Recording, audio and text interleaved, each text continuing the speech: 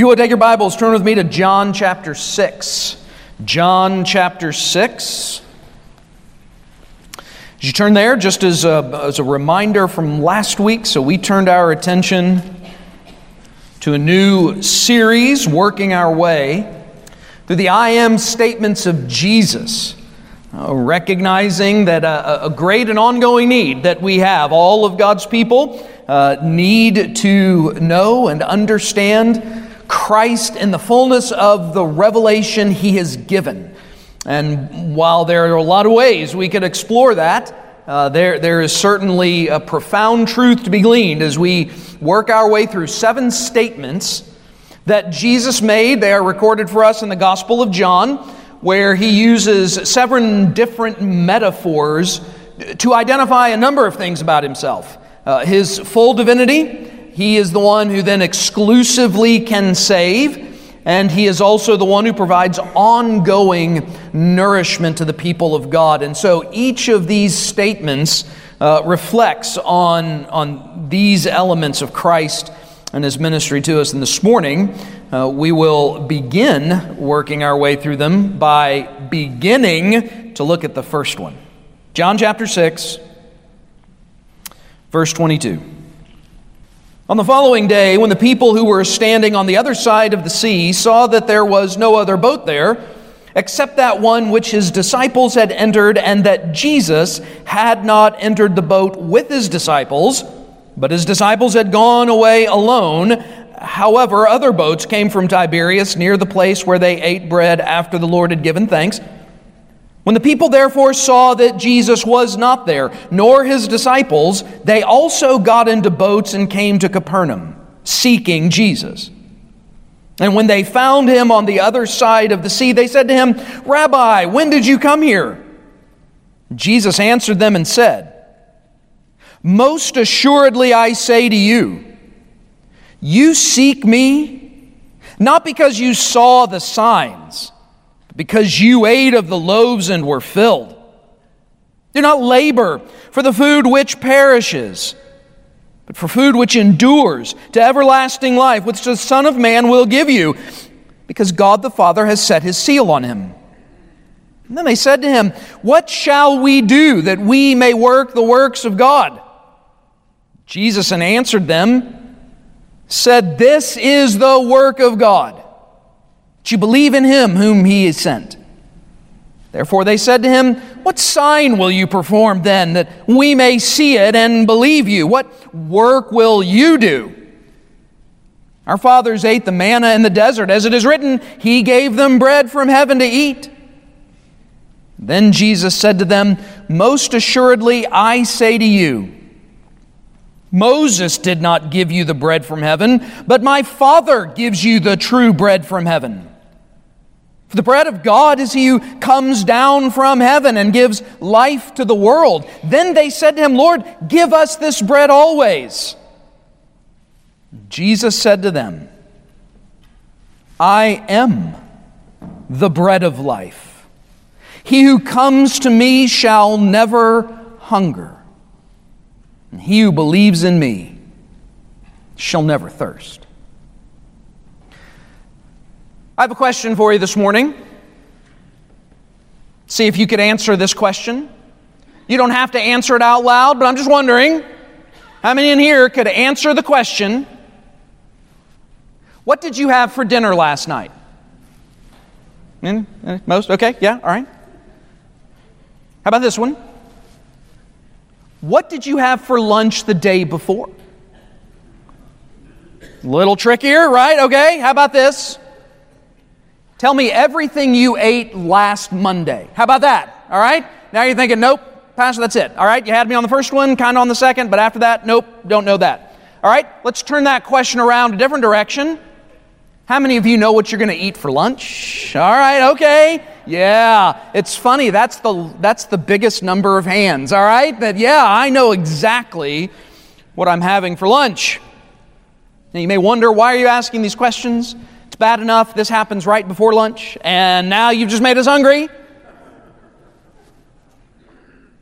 You know, there's a specific way I ask the question. I asked you, what did you eat, or what will you eat? Notice I didn't ask you if you will eat. I didn't ask, did you eat yesterday? Or the day before? Or last Monday?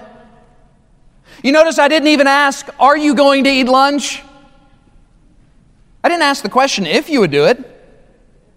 I assume that you will. You see, because for us and in our circumstances, food, it is something we think a lot about, right? But for different reasons and in different ways than a lot of people in the world today. In fact, it is estimated that somewhere around 825 million to 850 million people would in fact need to be asked and answer the second question rather than the first. That it would not be, what did you eat? But the question would be, did you eat? And in fact, going into any given day, for about 1 in 9 people in the world, that's what that averages out to be, about 1 in 9 people in the world, in fact, are waking up today wondering about the next meal. Not what it will be, but will there be something? Now, that may not come really as a big surprise. I know that the number is a big one, and while the majority of those are located in various locations of Africa and Asia, they're still all over the world. There's even a population in our own country that would be in that same category. Not exactly sure where their next meal is coming from. We're aware of this, right? I mean, we're aware that there are those in the world that do deal with hunger. Their next meal is not necessarily a guarantee. In fact, we've seen commercials about this for decades, right? So much so that it's probably just a bit of noise at this point. We all know there's a lot you could do for just the cost of a cup of coffee a day, right? We've heard that many times. We recognize there are people in this world who are not experiencing life as you and I are experiencing life. And in fact, for most of the people in this room, notice I'm not necessarily saying everyone, but for most of us have lived our lives probably without any concern whatsoever about where our next meal would come from. Again, that's not true for everybody. I do know that there are some folks, who perhaps at various times in their lives, maybe that wasn't a guarantee. I've talked with many of you, your stories throughout the years. I recognize that may not always be the case, but I can tell you, just speaking personally, there's never been a day in my life where I've ever wondered, am I going to get a meal? Now, you may ask, okay, Pastor, why are you bringing this up? I mean, is this, one, you got us hungry, and now you're making us feel guilty for being hungry, all right? And okay, so does this, what does this mean? Do we fast at lunchtime? What are we supposed to do? Well, actually, that this whole idea of our next meal, this is a significant one, because not only do we recognize there are people in this world who don't necessarily have a guarantee of the next meal, this is also true historically. A lot of humans have endured their lives with just this kind of concern, and this is for sure the case for a lot of folks in the first century who are hearing this teaching from Jesus. I mean, when we read this, we've heard this before. We've heard this language of Jesus being heavenly food. We've heard the phrase, Jesus is the bread of life. I mean, we recognize this, but perhaps we do not recognize the depth of this kind of image, because you and I are not necessarily waking up each day wondering where we're going to eat. We know it's going to happen somewhere, somehow. For a lot of the folks in Jesus' day, this is the very thing. It's not that they're all necessarily at the point of being ready to starve to death, but they wake up every day really with one thing in their mind: what am I going to do today to feed myself and or my family? So it's not a surprise that when Jesus really wants to emphasize people's real needs that he brings up an image like this. Because here's what Jesus is going to do. Jesus is going to take this whole idea, this whole reality about the way a lot of people live, and he's going to turn it on its head, and he's going to fundamentally tell all these folks who give a lot of time to thinking about where the meal's going to come from, how they're going to get one the next day, how they're going to feed their family, and he's going to tell this multitude of people, you've got the wrong priorities. Where your next meal comes from is not your biggest concern. That Jesus is able to take such a common image of food, that which is necessary for life, and use it to illustrate to the people to whom he's talking their real need. And that need fundamentally being himself.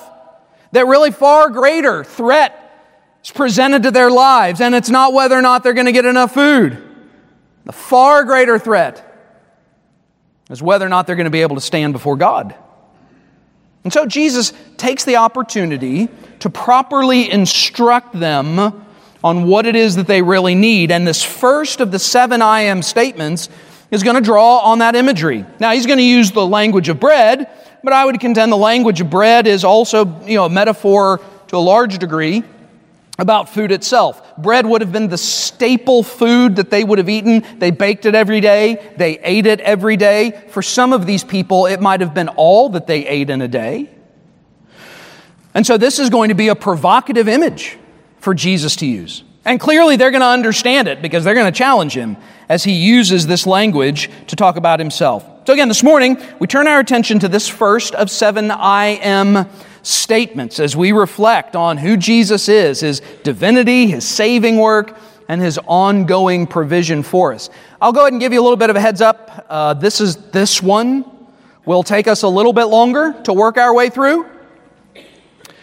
One, because we're going to take an opportunity to really unpack some of these key ideas, and many of these ideas are repeated in the other 6, and so we won't then unpack them again and again and again, but instead, as we get to the other 6 I am statements, we'll note some of the nuance, then the various images being used, and the nuance of language, and how it just gives us a fuller understanding of who Jesus is and how Jesus works. So we'll get to some of it this morning, and then we'll keep on going with this first one. So John chapter 6, verses 22 through 71, Jesus is going to use the imagery of bread to assert he is the only means of true life.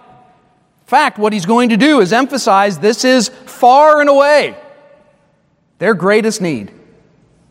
Which, by the way, even before we get into a whole lot of preaching points, this is just a good one for us to always remember. Far and away, your greatest need is being rightly related to Jesus Christ. Believer, unbeliever, this is the most fundamental thing that needs to be right about us. Period. All the other things may still be important, by the way. I don't want to downplay them. I just mean they're not the most important.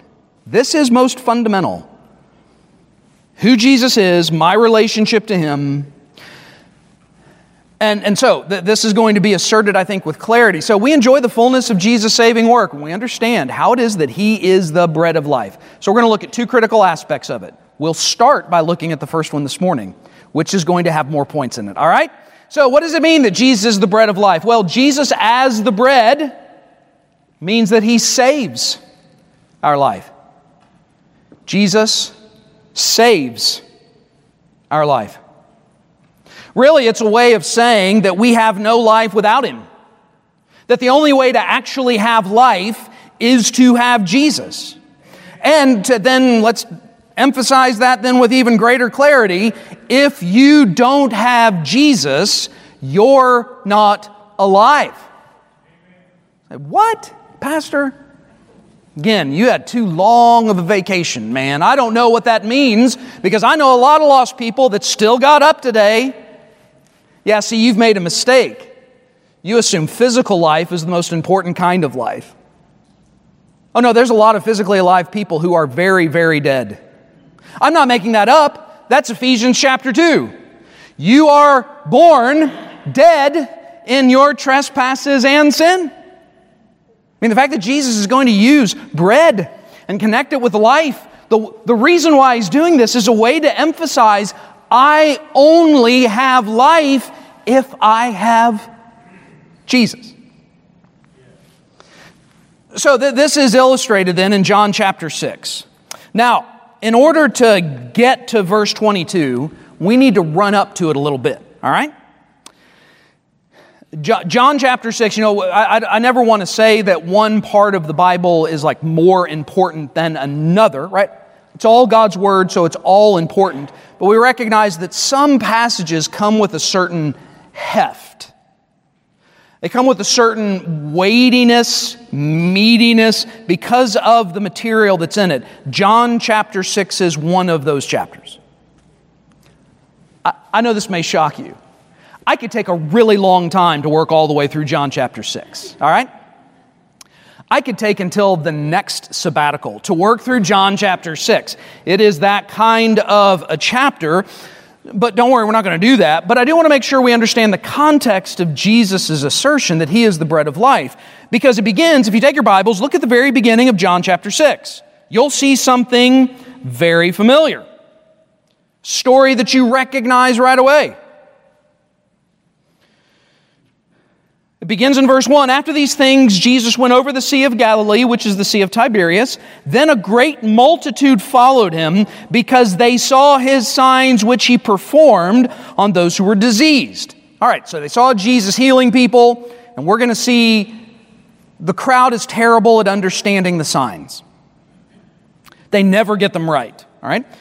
It's going to happen again, but John is priming us for this.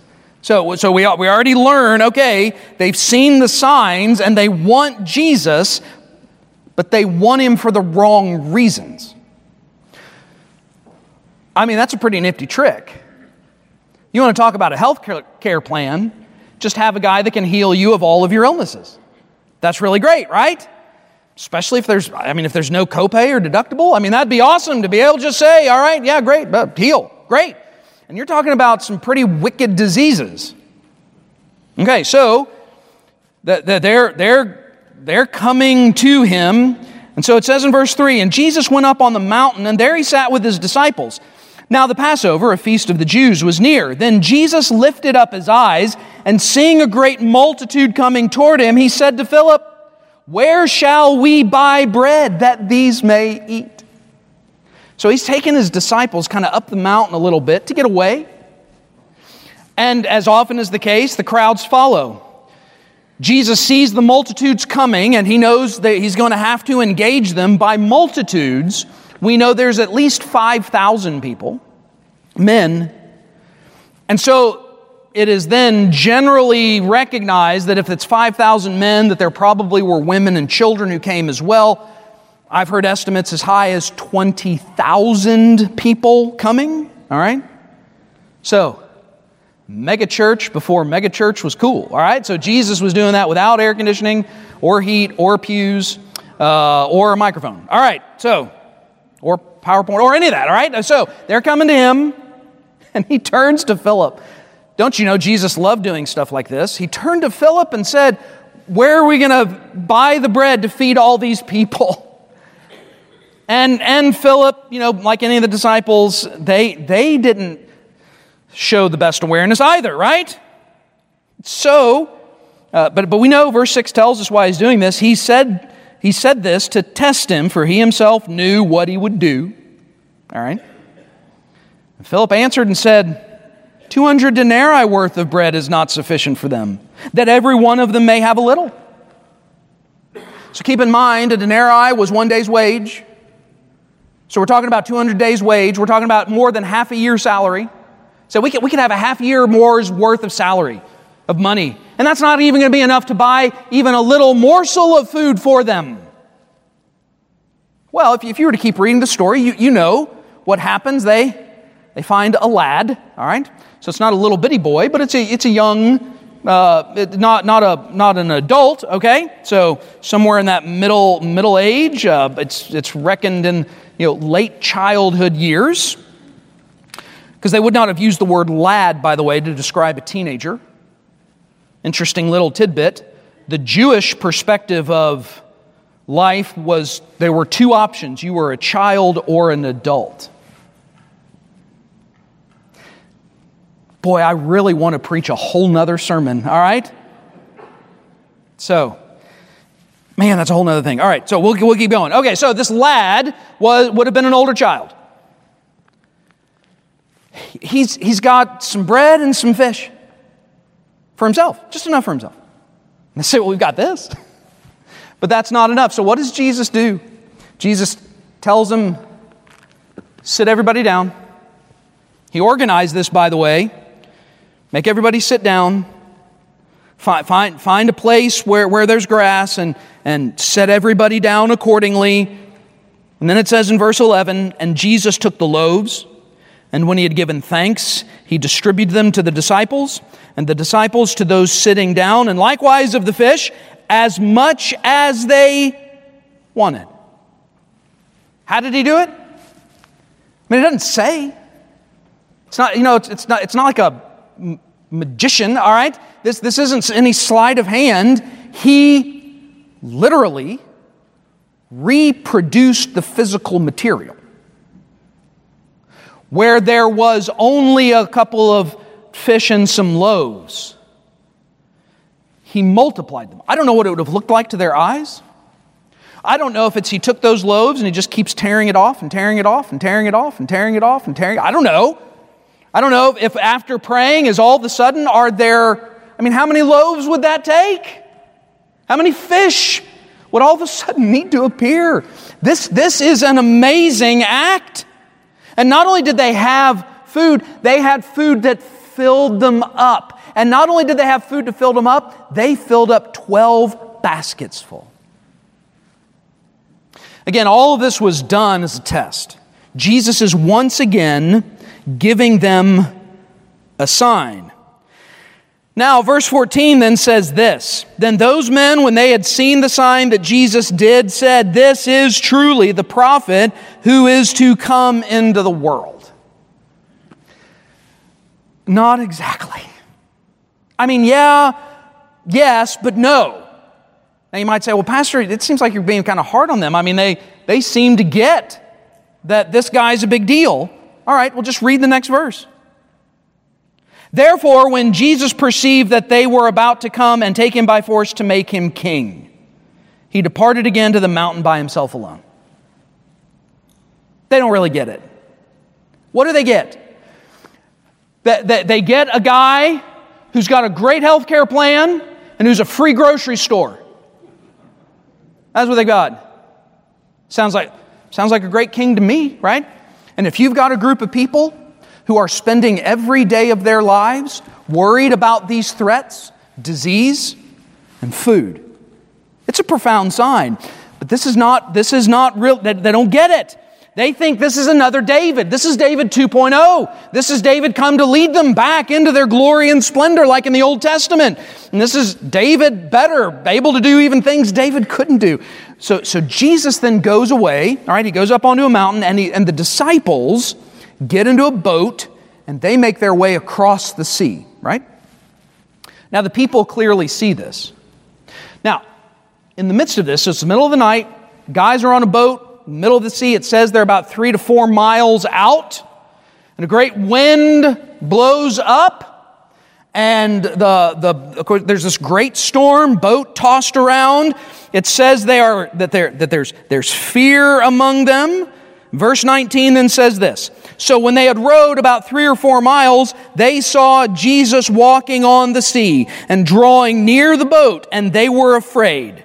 But he said to them, it is I. Do not be afraid. By the way, that phrase, it is I, guess what that's a form of? I am. I am He. Why would Jesus say this? I mean, why would He even identify Himself this way? It's not like there were a bunch of people out there walking on the water, right? It's not like they had to identify Himself from all the other people that were walking across the sea. That's not what's happening. Jesus is making sure that they understand what this means. He's something more than even they had recognized. But then we got another cool trick Notice what it says in verse 21. Then they willingly received him into the boat, and immediately the boat was at the land where they were going. So they didn't keep rowing. I mean, long before Scotty was ever beaming anybody up, right? I mean, Jesus had him go from one place to another. Like that. I think that's exactly what it means. I think all of a sudden, with supernatural divine power, they were on the other side. All right, so why bring all this up?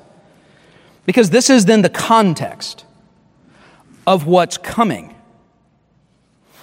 Because it's the same group of people.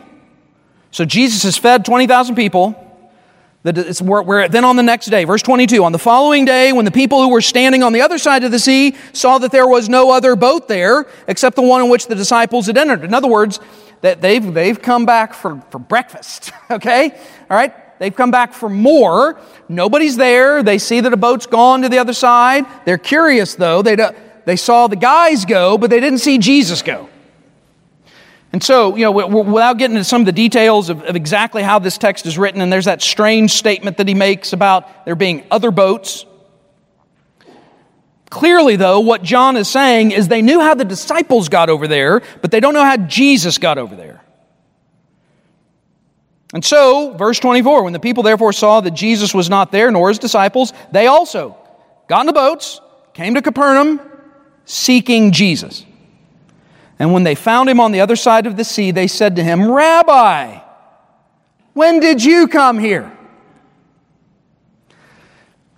Jesus is not going to answer that question. This is now going to be an opportunity for Jesus to launch off into a fuller discussion about who he is. Now it's time to take the signs that he has performed, going back even to the diseases that he healed, to the bread that he provided, and though they did not necessarily see him walking on the water, we as readers and even as disciples then are going to be given a fuller explanation of who he is, the fullness of his power, of his glory, and of his grace then being revealed in what he's about to say. And I want you to note here what Jesus does. Jesus doesn't answer the question. Jesus could have, right? Rabbi, how did you come to be here? I walked across the water. That'd been a pretty good answer, right? Because my guess is if you had done it, that's how you would have answered. It's how I would have answered. How'd you get here? I just walked on the water. That's what I did. No big deal. Just walked across. And the disciples saw it. I mean, if you want another sign, wouldn't that have been an important way to say it? Don't you think that would have been the best way to say it? But he doesn't. Instead, Jesus takes an opportunity to more fully express how they've missed the point. They don't even understand their greatest need. And takes an opportunity then to expound on what they really do need. And what they need is Jesus. So here's what I want to do. We're getting close, but I want to then go ahead just for a little bit longer. Because now Jesus is going to, I think, identify three important features of his saving work. And you're going to fill in one blank. All right, this is it. We'll just fill in this first one. Three important features then of the saving work of Christ. Number one, the first thing Jesus is going to emphasize is that he is necessary for salvation. He is necessary for salvation. I'm guessing what I'm saying here is not all that controversial for most people in the room. I mean, maybe there's somebody in the room who might wonder about this. So let's just be really emphatic. No one is ever at any time and in any way made right with God apart from Jesus Christ. He is necessary. As I said last week, it's not that he's a good way to get saved. It's not that he's the best way to be saved. He is the one and only way of being made right with God. There is only one mediator between God and men, and that is the man Jesus Christ, right? It's the only way. And Jesus is going to emphasize this. So rather than answer their question, here's what he says. Verse 26, Jesus answered them and said, "Most assuredly I say to you, you seek me, not because you saw the signs, but because you ate of the loaves and were filled." I love what Jesus does here. Because there's a phrase that was used in 2 verses ahead of that, previously to that, that many modern evangelicals just fumble and stumble and fawn over. And they love to rip it out of context. Maybe you picked up on it. Verse 24, when the people therefore saw that Jesus was not there, nor his disciples, they also got into boats and came to Capernaum, seeking Jesus. Boy, the evangelical world loves that term. Those who would seek Jesus. In fact, I've even heard sermons on it. I've heard sermons out of this verse that clearly didn't read any other verses to follow, right? Because this is not presented as a positive thing. These are not men and women who are truly interested in these great spiritual truths. These are not men and women of sincerity. It's not that they're being intentionally duplicitous or difficult. They're not being intentionally, snarky or harsh. They're not like the religious leaders. Nonetheless, they don't get it. And when it says they're seeking Jesus, this is not a positive thing. And I love then how Jesus responds to them. Because there's a strain of evangelicalism, church growth movement stuff that would encourage us to be seeker sensitive. Jesus is terrible at this. Have you ever noticed that? Jesus is terrible at it. What I mean is, now don't take that the wrong way, what I mean is Jesus is going to take these folks, he just did an amazing miracle, and now they're coming to him again. And rather than Jesus, kind of being subtle, the word today is winsome, all right? This is what I'm told today. I need to be winsome, that I need to be, convincing and subtle and a little bit witty, which, I'm witty, but I need to be subtle and I need to talk to people in such a way so that they're not easily offended. It's like trying to coax a squirrel to eat a nut out of my hand. I got to be real gentle and I don't want to scare them away. What I love about how Jesus treats these who are seeking him, not only does he not care about scaring them away, you can tell by the end of the chapter, that's part of what he's trying to do. This is going to end with nearly all of them walking away from Jesus. What I love about this story is Jesus does not care about burning bridges or closing doors. He's not interested in massaging the minds and hearts of his listeners. This is nothing but a theological punch to the gut. I'm going to identify in one sentence who you are and what your problem is. You only come not because you understood the sign. You come because your bellies were filled. That's why you came. And then he goes on to chastise them.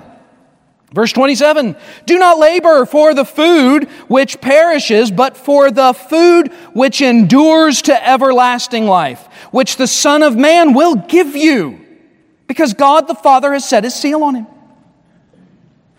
I said, you've made a mistake. You think your next meal is the most important thing about your life. It's not. Your relationship with the Father is the most important thing. Whether or not you actually have life is the most important. Stop worrying about this, about laboring for that which only sustains you for a day in your life. You need to worry about the everlasting stuff. So he said, instead, labor for that which is everlasting. Now, Jesus is being provocative here, by the way, when he says this. He doesn't mean they literally need to work for their salvation. He knows what's coming. He knows how they're going to question what he has just said. And so after saying that, so don't labor for the food. Instead, you want that which brings everlasting life, that which the Son of Man will give. And so they say, verse 28, what shall we do that we may work the works of God? Reference here to works of God is probably the law. And so what they're asking for is, all right, what's your scheme and paradigm here, Jesus? In what way do I need to keep all of these laws in order to be right with God? What are the works that I need to work in order to get this everlasting food thing you're talking about? They still don't get it, right? They still don't understand. I mean, in the first case, what they think is, well, Jesus is only there to meet whatever needs they think. They want him for what he can give them. No one ever treats Jesus like that today, right? Only wanting him for what he can give to them. It's a good thing as believers we don't ever do that to Jesus. Or do we run the risk of doing that very same thing every day, wanting Him only because of what He gives? So he knocks that out, but now what do they want? They want salvation on their terms. Tell me the works. All right, yeah? Let me get out my pen. All right, tell me. I'm ready. Just give me your list, all right? Okay, I mean, I want to know. I want to keep God's name, okay, all right? Sabbath, good. I'm not going to murder anybody, all right, great. I'm not going to try and steal stuff. Going to be true to my spouse, going to honor-ish my parents, all right, great. Maybe even throw a bowl on the altar every now and then. All right, great, got it. That's what they want. What are these works? Give me my list. Give me my things to do that I can check off at the end of the day. Isn't it amazing how humans have not changed? This is still what people want. They still want to know, what can I do? Give me my to-do list. And here's why they want it. Because they want to be able to get to the end of the day. I don't think anybody thinks that they can do good works perfectly. I think here's what people want. They want to be able to stack up just one more good work than bad. That's what they want from Jesus. Tell us what we got to do. Balance it out. Kind of get me up in the good graces of God, all right? In other words, I got to do all these things in order to get this right. So what works do I need to do? And Jesus then hits them with this, that next phrase, verse 29. Jesus answered and said to them, "This is the work of God, that you believe in Him whom He sent." You got to love how Jesus does this, right? Fishes, catches, and reels. The way He did this whole thing. The way He identifies them right at the beginning by saying, don't labor for this food, instead labor for everlasting life. He knew they were going to ask, all right, what kind of labor do we need to engage in? And Jesus is able to come right back and say, once again, you've missed the point. It's not about the works you work. It's about the work that God has already worked. That the labor required is not yours. The work that needs to happen is from God. And Jesus is very specific when He says this. This is the work of God, that you believe. Here's what this means, church. This means not only is Jesus necessary for salvation, but the only way I get saved is by God doing the work in me that needs to be done to save me. Even believing. Even believing. Even having faith.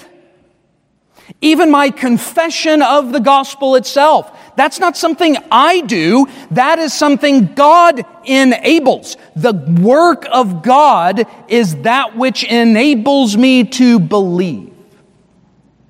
So again, just emphasizes salvation involves no effort on my part.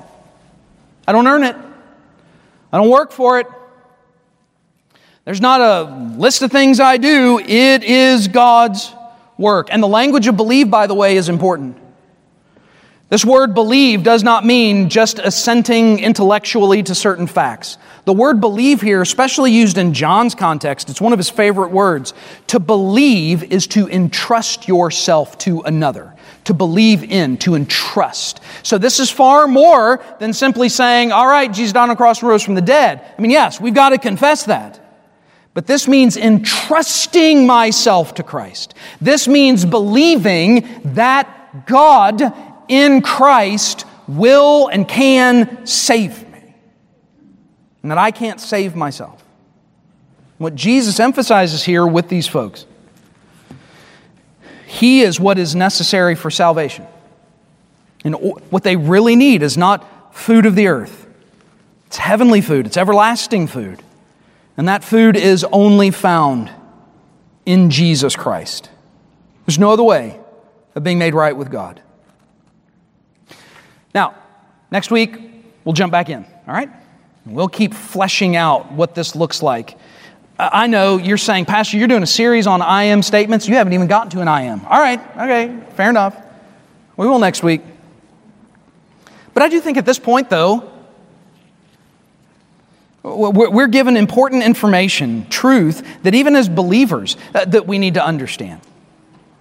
I mean, we need to be mindful of the ways in which we can want Jesus for only what He can do for us.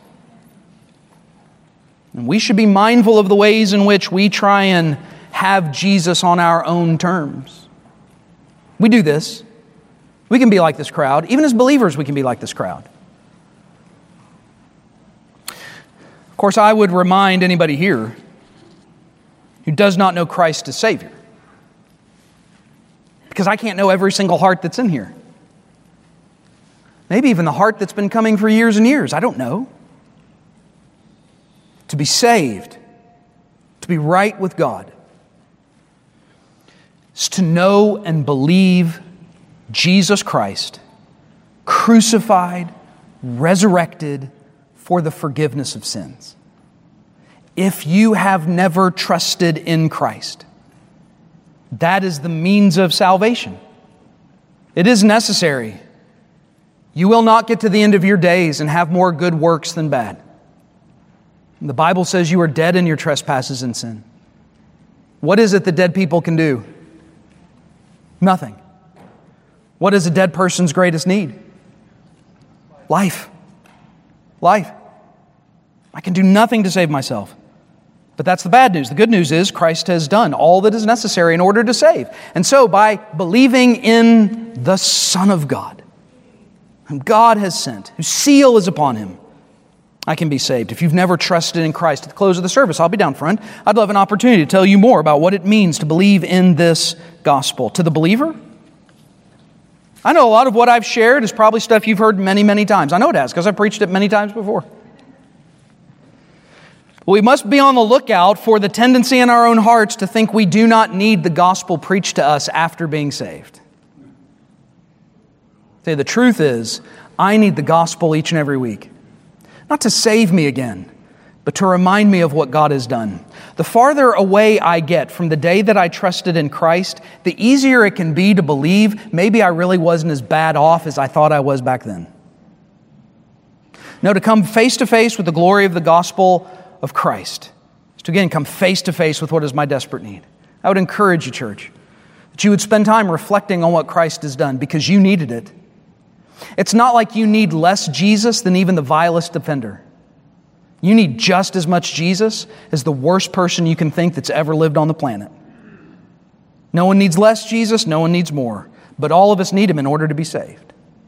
And all of us then can live in faith and obedience to Him because of the good work He's accomplished for us. Let's stand together. I'm going to pray. After I pray, then we will continue to sing, and we will sing of the good work of our Savior, holding us fast. Father God, we do thank You for the gathering of Your church. We are grateful for the privilege of being in Your Word. We are thankful for the saving work of Christ. We do confess this, that we recognize Christ and Christ alone saves, and that we needed that salvation. And we thank You for Him giving that which is greater than even the food that we eat. And our greatest need is being made right with You. And I pray, God, that we would continue to grow in our understanding of what is the goodness of Your saving work to us in Christ. And that as we grow in our understanding of Christ, that then we would grow as disciples, faithfully reflecting Him to a world that needs this Savior. We pray, God, You would bring Your word to bear on our lives, that it might be used to continue to make us like Christ, that we might live for Your glory. That's in Christ's name we pray. Amen.